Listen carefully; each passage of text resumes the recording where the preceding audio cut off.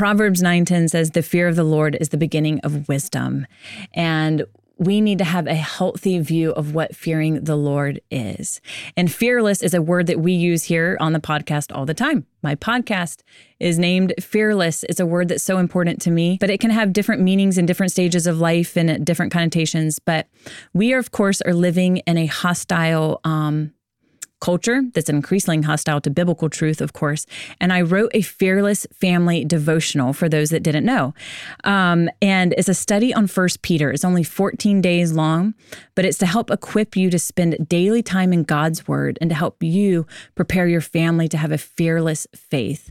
And Peter, of course, he wrote this short letter to believers who were living in turbulent times, just like we are today.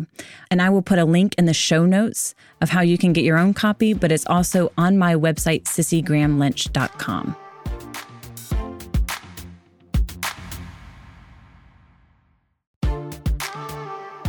Hi, I'm Sissy Graham Lynch. Welcome to Fearless, helping you have a fearless faith in a compromising culture.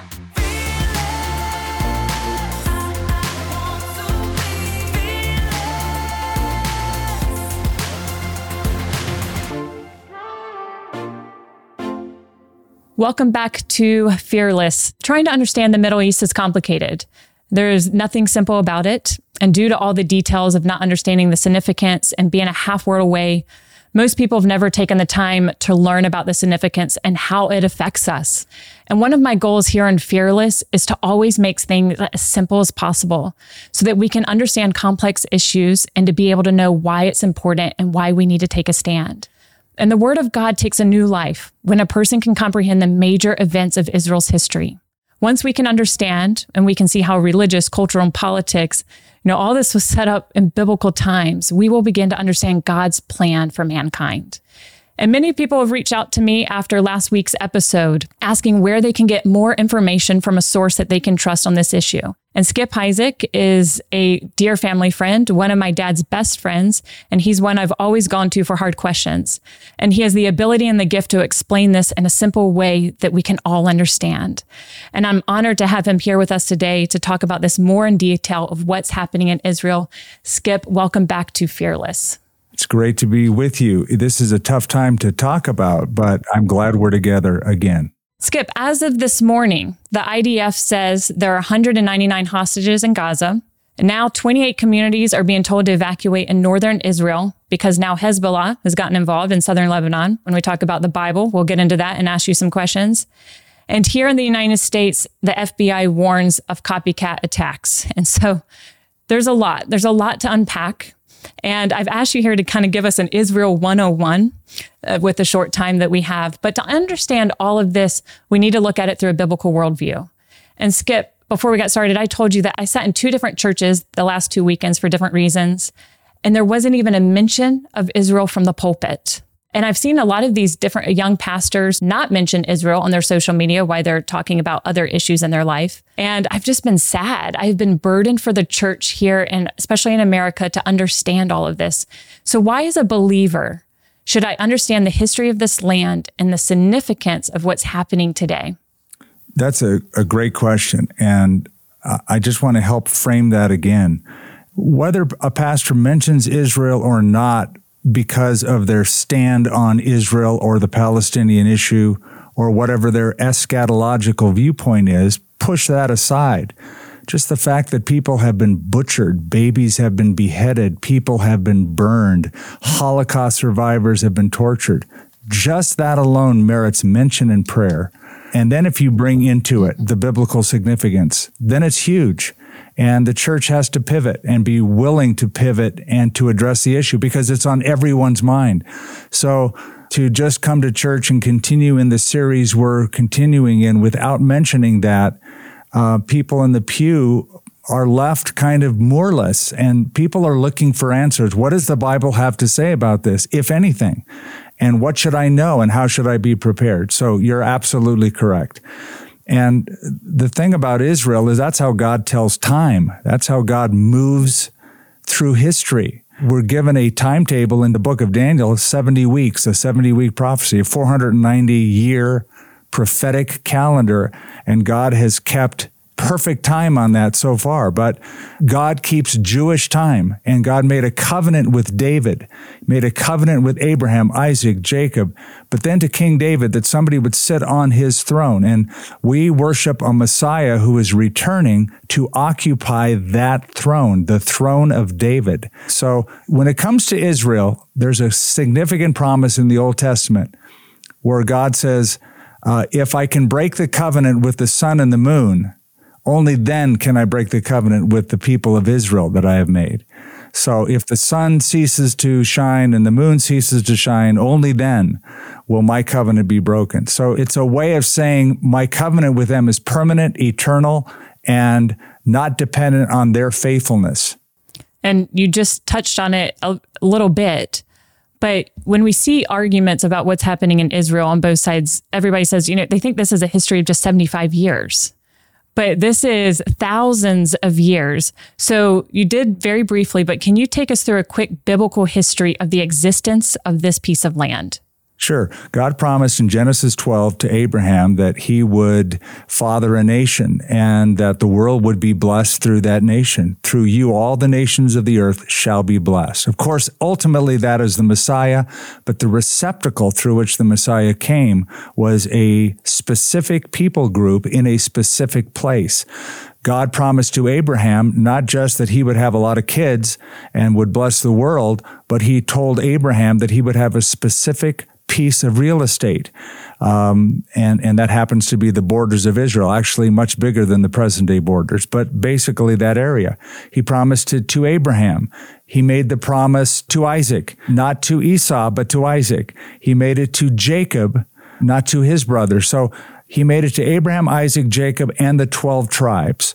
We know that the sons of Jacob were displaced in Egypt for 400 years. God also predicted that. He said, I'll bring you out of that land to your own land. So the people of Israel occupied a piece of real estate that is part of the land covenant that God said he would give to them as an eternal or everlasting possession. That's the words God used. I'm giving this to you as an everlasting inheritance, and it's an everlasting covenant. He did that with Abraham, Isaac, Jacob, 12 tribes. Then he pinpointed it down through the dynasty of King David. And we have the history in the Bible of the kings, the northern kingdom and the southern kingdom. But ultimately, God promised that one would sit on the throne of David and rule eternally. That's why the disciples, when Jesus came, expected a messianic kingdom. And that's why even when Jesus rose from the dead, they said, will you at this time restore the kingdom to Israel? Because they all understood as little Jewish boys being raised in Galilee and now as adults, that sometime a Messiah is going to come and rule and reign from this land, from this city of Jerusalem. That has been their hope. It is still their hope. And it happens to now be the Christian hope because we have been grafted in to that great system, that great olive tree. But as Paul the Apostle said in the New Testament, everything we have, including Scripture, Messiah, promises, are all part of the Jewish gift that God gave to the world. And with this covenant, he promised land and lineage. And to this day, we see both of those, the Jewish people being attacked and this land so central of the world's focus right now. Who are the Palestinians? I think a lot of people have that question. And what is the history of the Palestinians in the land of Israel? First of all, the term Palestine is an important term. The term Palestine was a term coined not by the Jews, but by the Romans. After the fall of the temple and the desecration of the city of Jerusalem, there was a Roman emperor that gave the name Aelia Capitolina to the city of Jerusalem and polluted the city with false idols and changed the name of Israel to Palestine. Actually, Ur Philistia, the land of the Philistines, because the Philistines were the primary ancient enemy of Israel.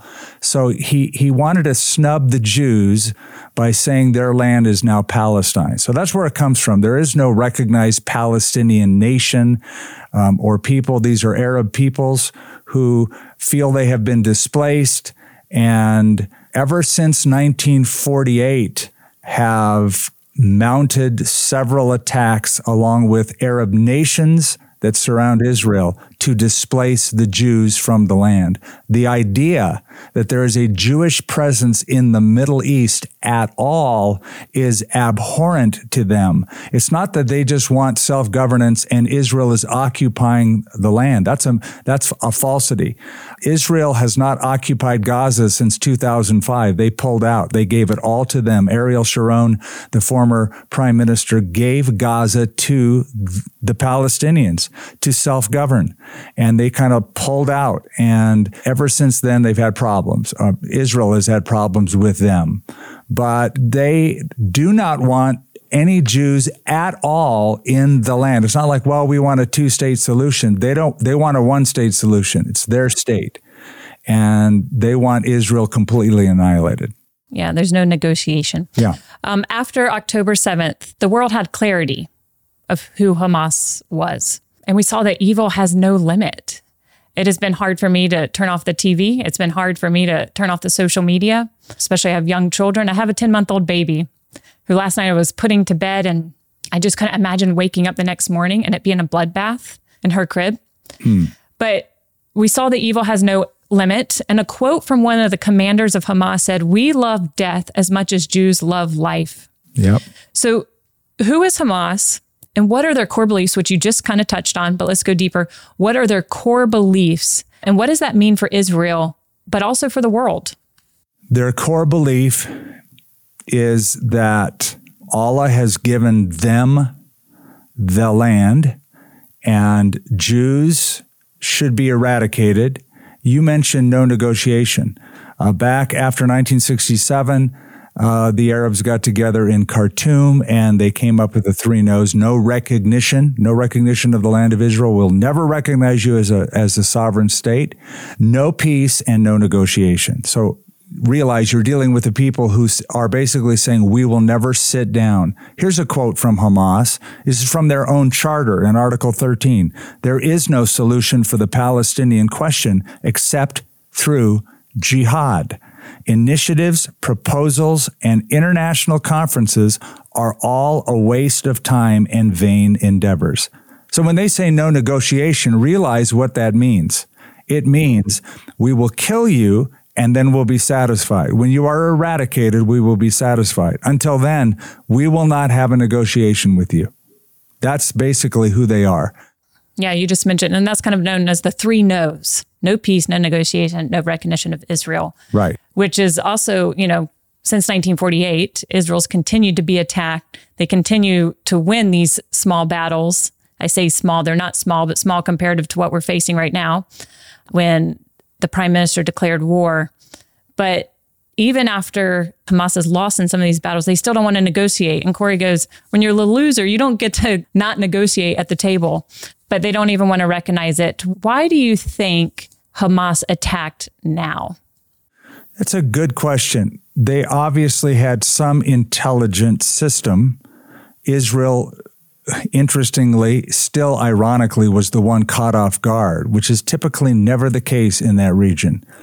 So I don't know what they did or caused. That's the $1 million question. That's what everybody's trying to figure out, both in the United States and in Israel. How did this slip through our purview?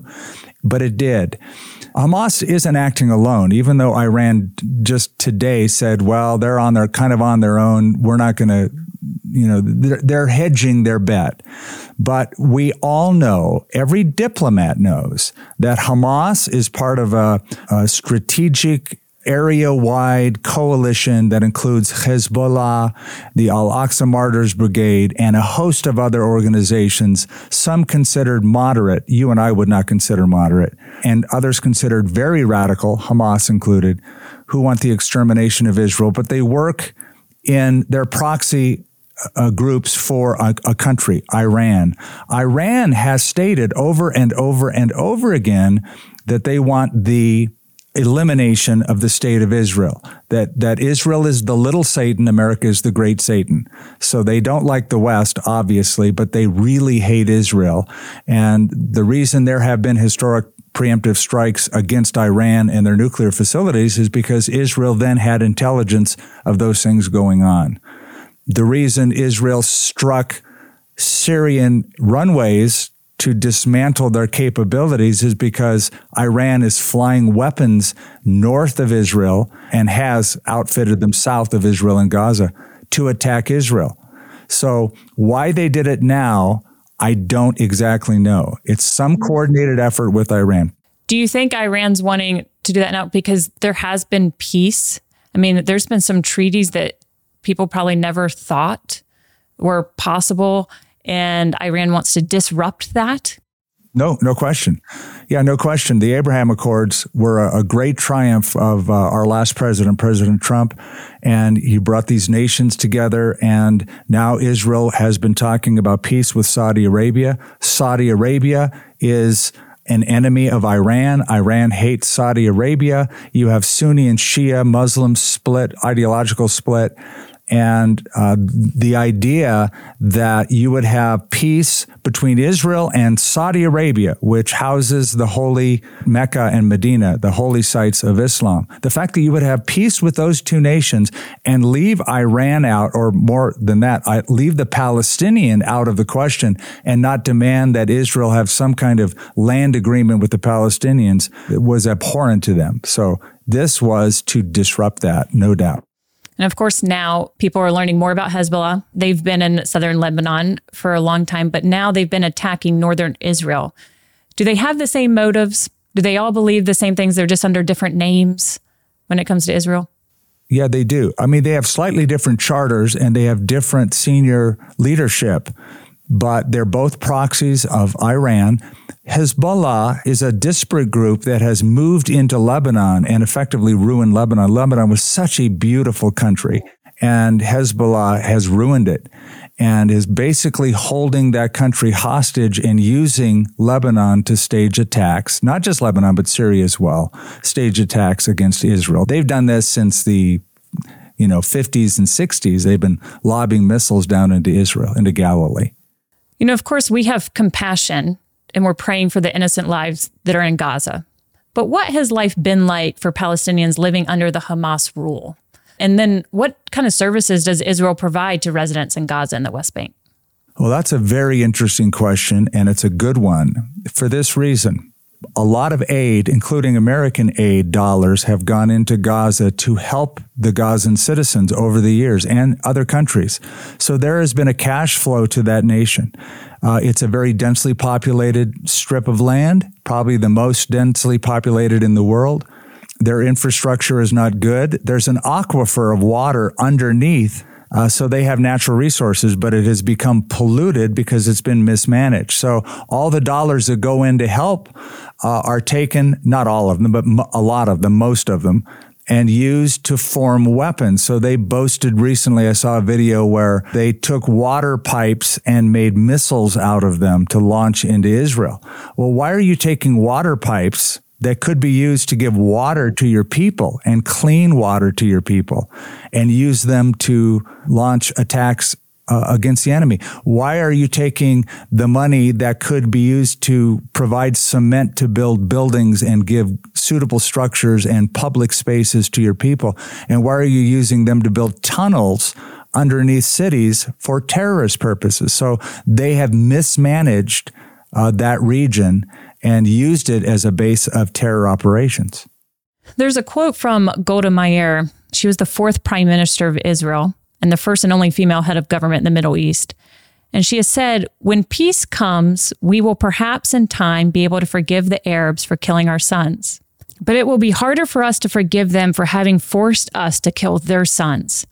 Peace will come when Arabs will love their children more than they hate us." And how does her quote show the reality of what some Arab children are growing up in?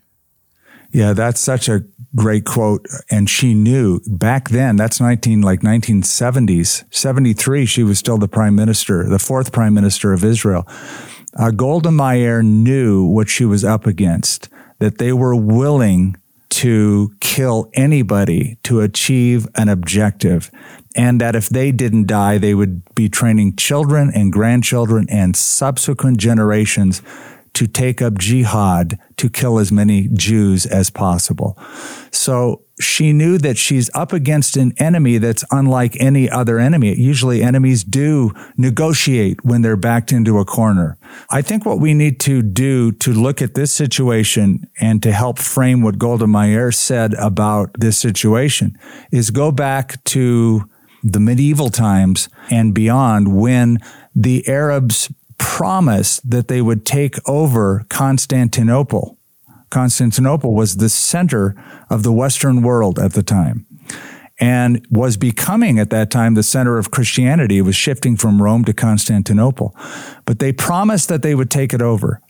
And nobody took them seriously. And they said, even if we don't, in this generation, and you can kill us, you can kill our children, you can kill our grandchildren, but eventually we are going to take you over. That was their promise.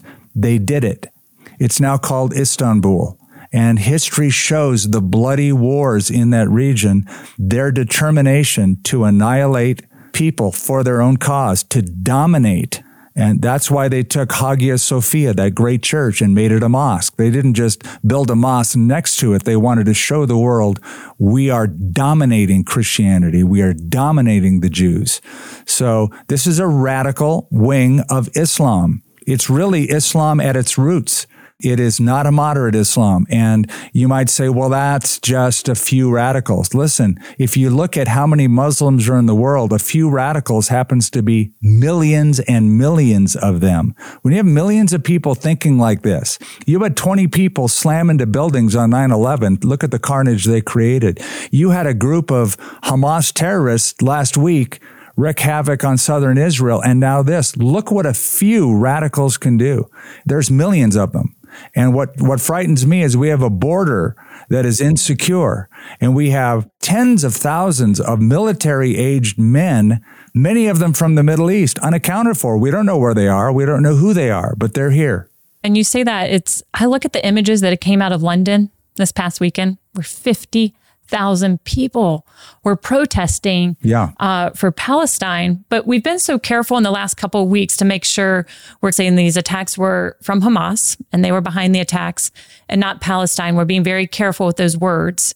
But over the last week, this is something I'm personally struggling with it. I know other people are struggling with, because when we see these pro-Palestinian rallies happening all across the world in the world's major cities, they just had on the news this morning in Germany, they are warning Jewish people to be careful, not to wear Jewish emblems. I'm wearing my Star of David cross, to hide their faith, is what they were telling them in Germany.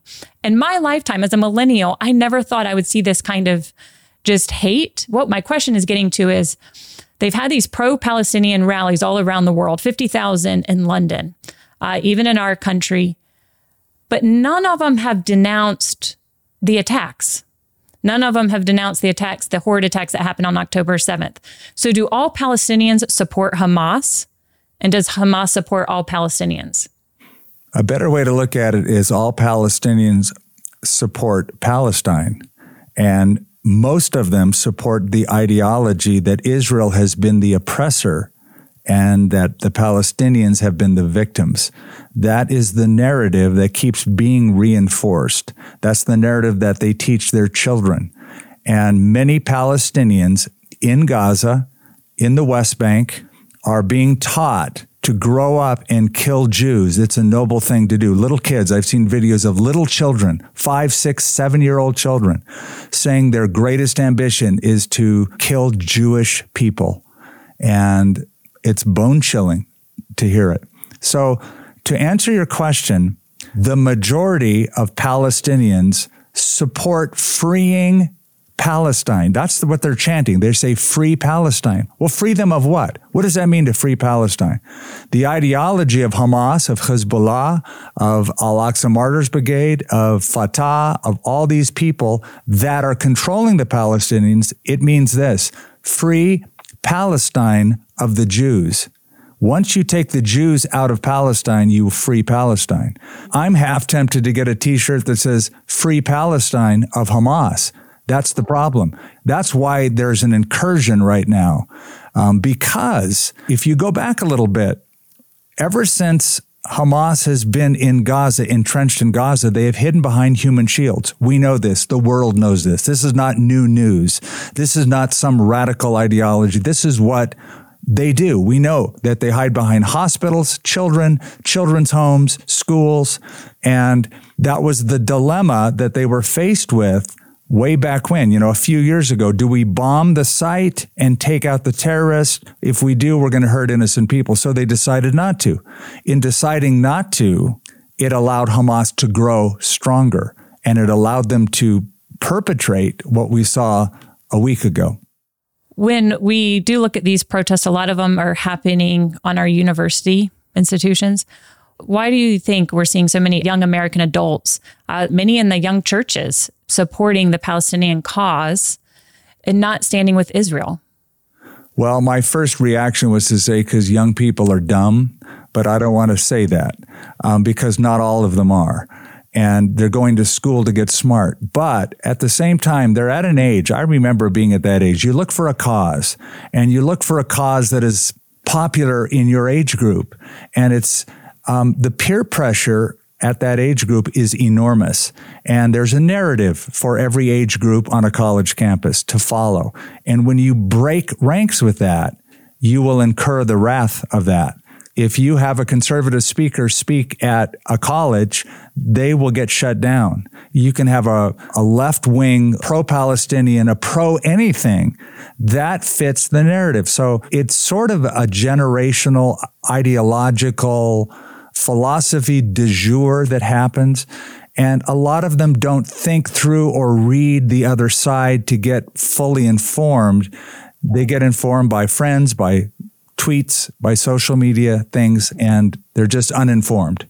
Well, not all young generation are dumb. I was sitting there with my 7-year-old son today on the news, and he was sitting on the couch as he was getting dressed for school. And we had the news on, and they were talking about the number of hostages rising. And he said, how will they be able to get them back?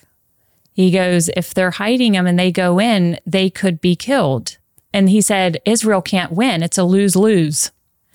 And that was coming from my 7-year-old son. And I said, Austin, you're right. I said, you're a very smart boy. And I said, and that's what the enemy wants. They want Israel to look bad. So I say that with, my 7-year-old was very smart on the couch today when he had that revelation. Yes, out of the mouth of babes. Yeah. We face evil and darkness, but as Christians, we have hope. Yes. And that's what we need. And back in April, I was visiting your church, and you were in the middle of the series called Is the End Near?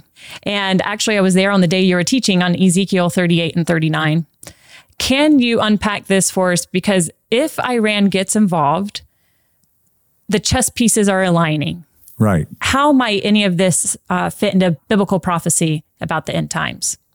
That's a good question. So Ezekiel 38 and 39 predict a war that is coming against Israel by a coalition of nations. They're given in Ezekiel their ancient names, but the modern counterpart names would be Russia, Iran, ancient Persia, Turkey, and Islamic states of the Upper Nile region, a group of nations gathered together against Israel at some point in the future.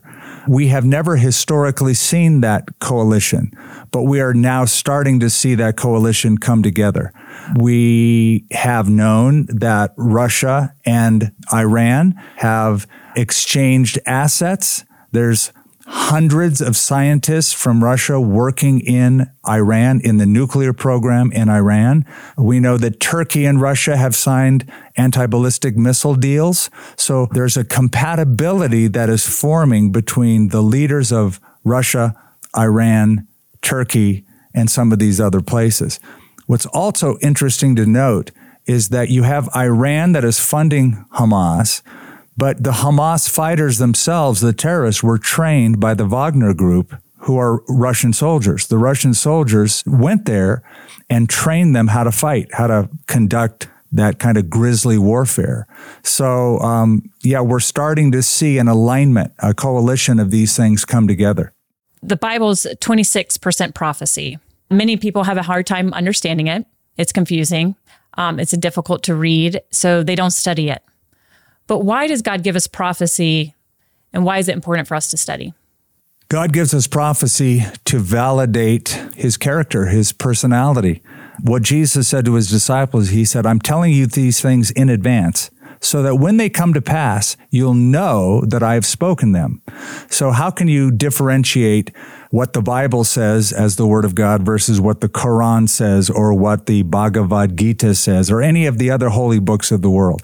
Well, one of the great validations is prophecy. When you have something predicted hundreds, thousands of years before it happens in great detail, the more details you add to that prediction, the slimmer the chances of that prediction coming true. But when it does come true, it gives the observer the opportunity to go, wow, that's evidence, that's proof. This book is different than any other book. This God is different than any other God. And God graciously has done that. He has revealed not everything, but certain things. I love that quote in Deuteronomy where it says, the secret things belong to the Lord our God, but the things that he has revealed belong to us and our children forever. And I've also learned from you, because Corey and I, we watch many of your series all the way from afar. You're in Albuquerque and I'm here in Florida. But that the Bible prophecy is to get us ready. You know, that we as Christians, it is to get us ready, that we're not surprised when these things happen, that our feet are solid. We know that God is at work. But what is God's end goal? When we look at what's happening in Jerusalem and Israel and the evil that we're facing, what's his end goal? His end goal, first of all, is to give. He is not willing that any should perish, but that all should come to repentance. So he wants people saved, and he wants his church active in evangelism toward that end. But his ultimate goal on earth is to send his son a second time to rule and to reign. He has sent his son the first time to deal with sin, and then the second time he will come back again to rule and reign with those who have been cleansed of sin. So his ultimate goal in the Middle East, if that's what you're asking, and in the world, is to rule and reign over this world, but in the meantime, bringing as many people to salvation as possible.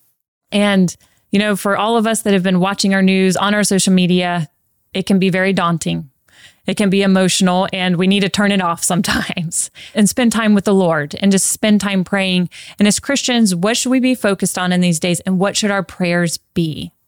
Well, we're told in Psalm 122, pray for the peace of Jerusalem. May they prosper who love thee. So first, we should be praying for the land that God made a covenant with. But also there are other people in the region that they don't want this. They have been brainwashed. Pray for them. Pray for their salvation. There are Christian missionaries that have been in Gaza who have been trying to share the gospel. Many of the Muslims who've converted to Christianity are sharing the gospel. Pray for them. Pray for courage for them during this time. They may be hostages. They may be facing death. Pray that they will be faithful to the end. And pray that through this horrible time that some of the people caught in the crossfire of these radical ideologies will come to meet the God who loves them and wants to save them. That's possible. And it's happened. We get reports of what's happening in Iran. Many people have come to Christ in Iran in the last several years. So I'm praying that that will happen because of this.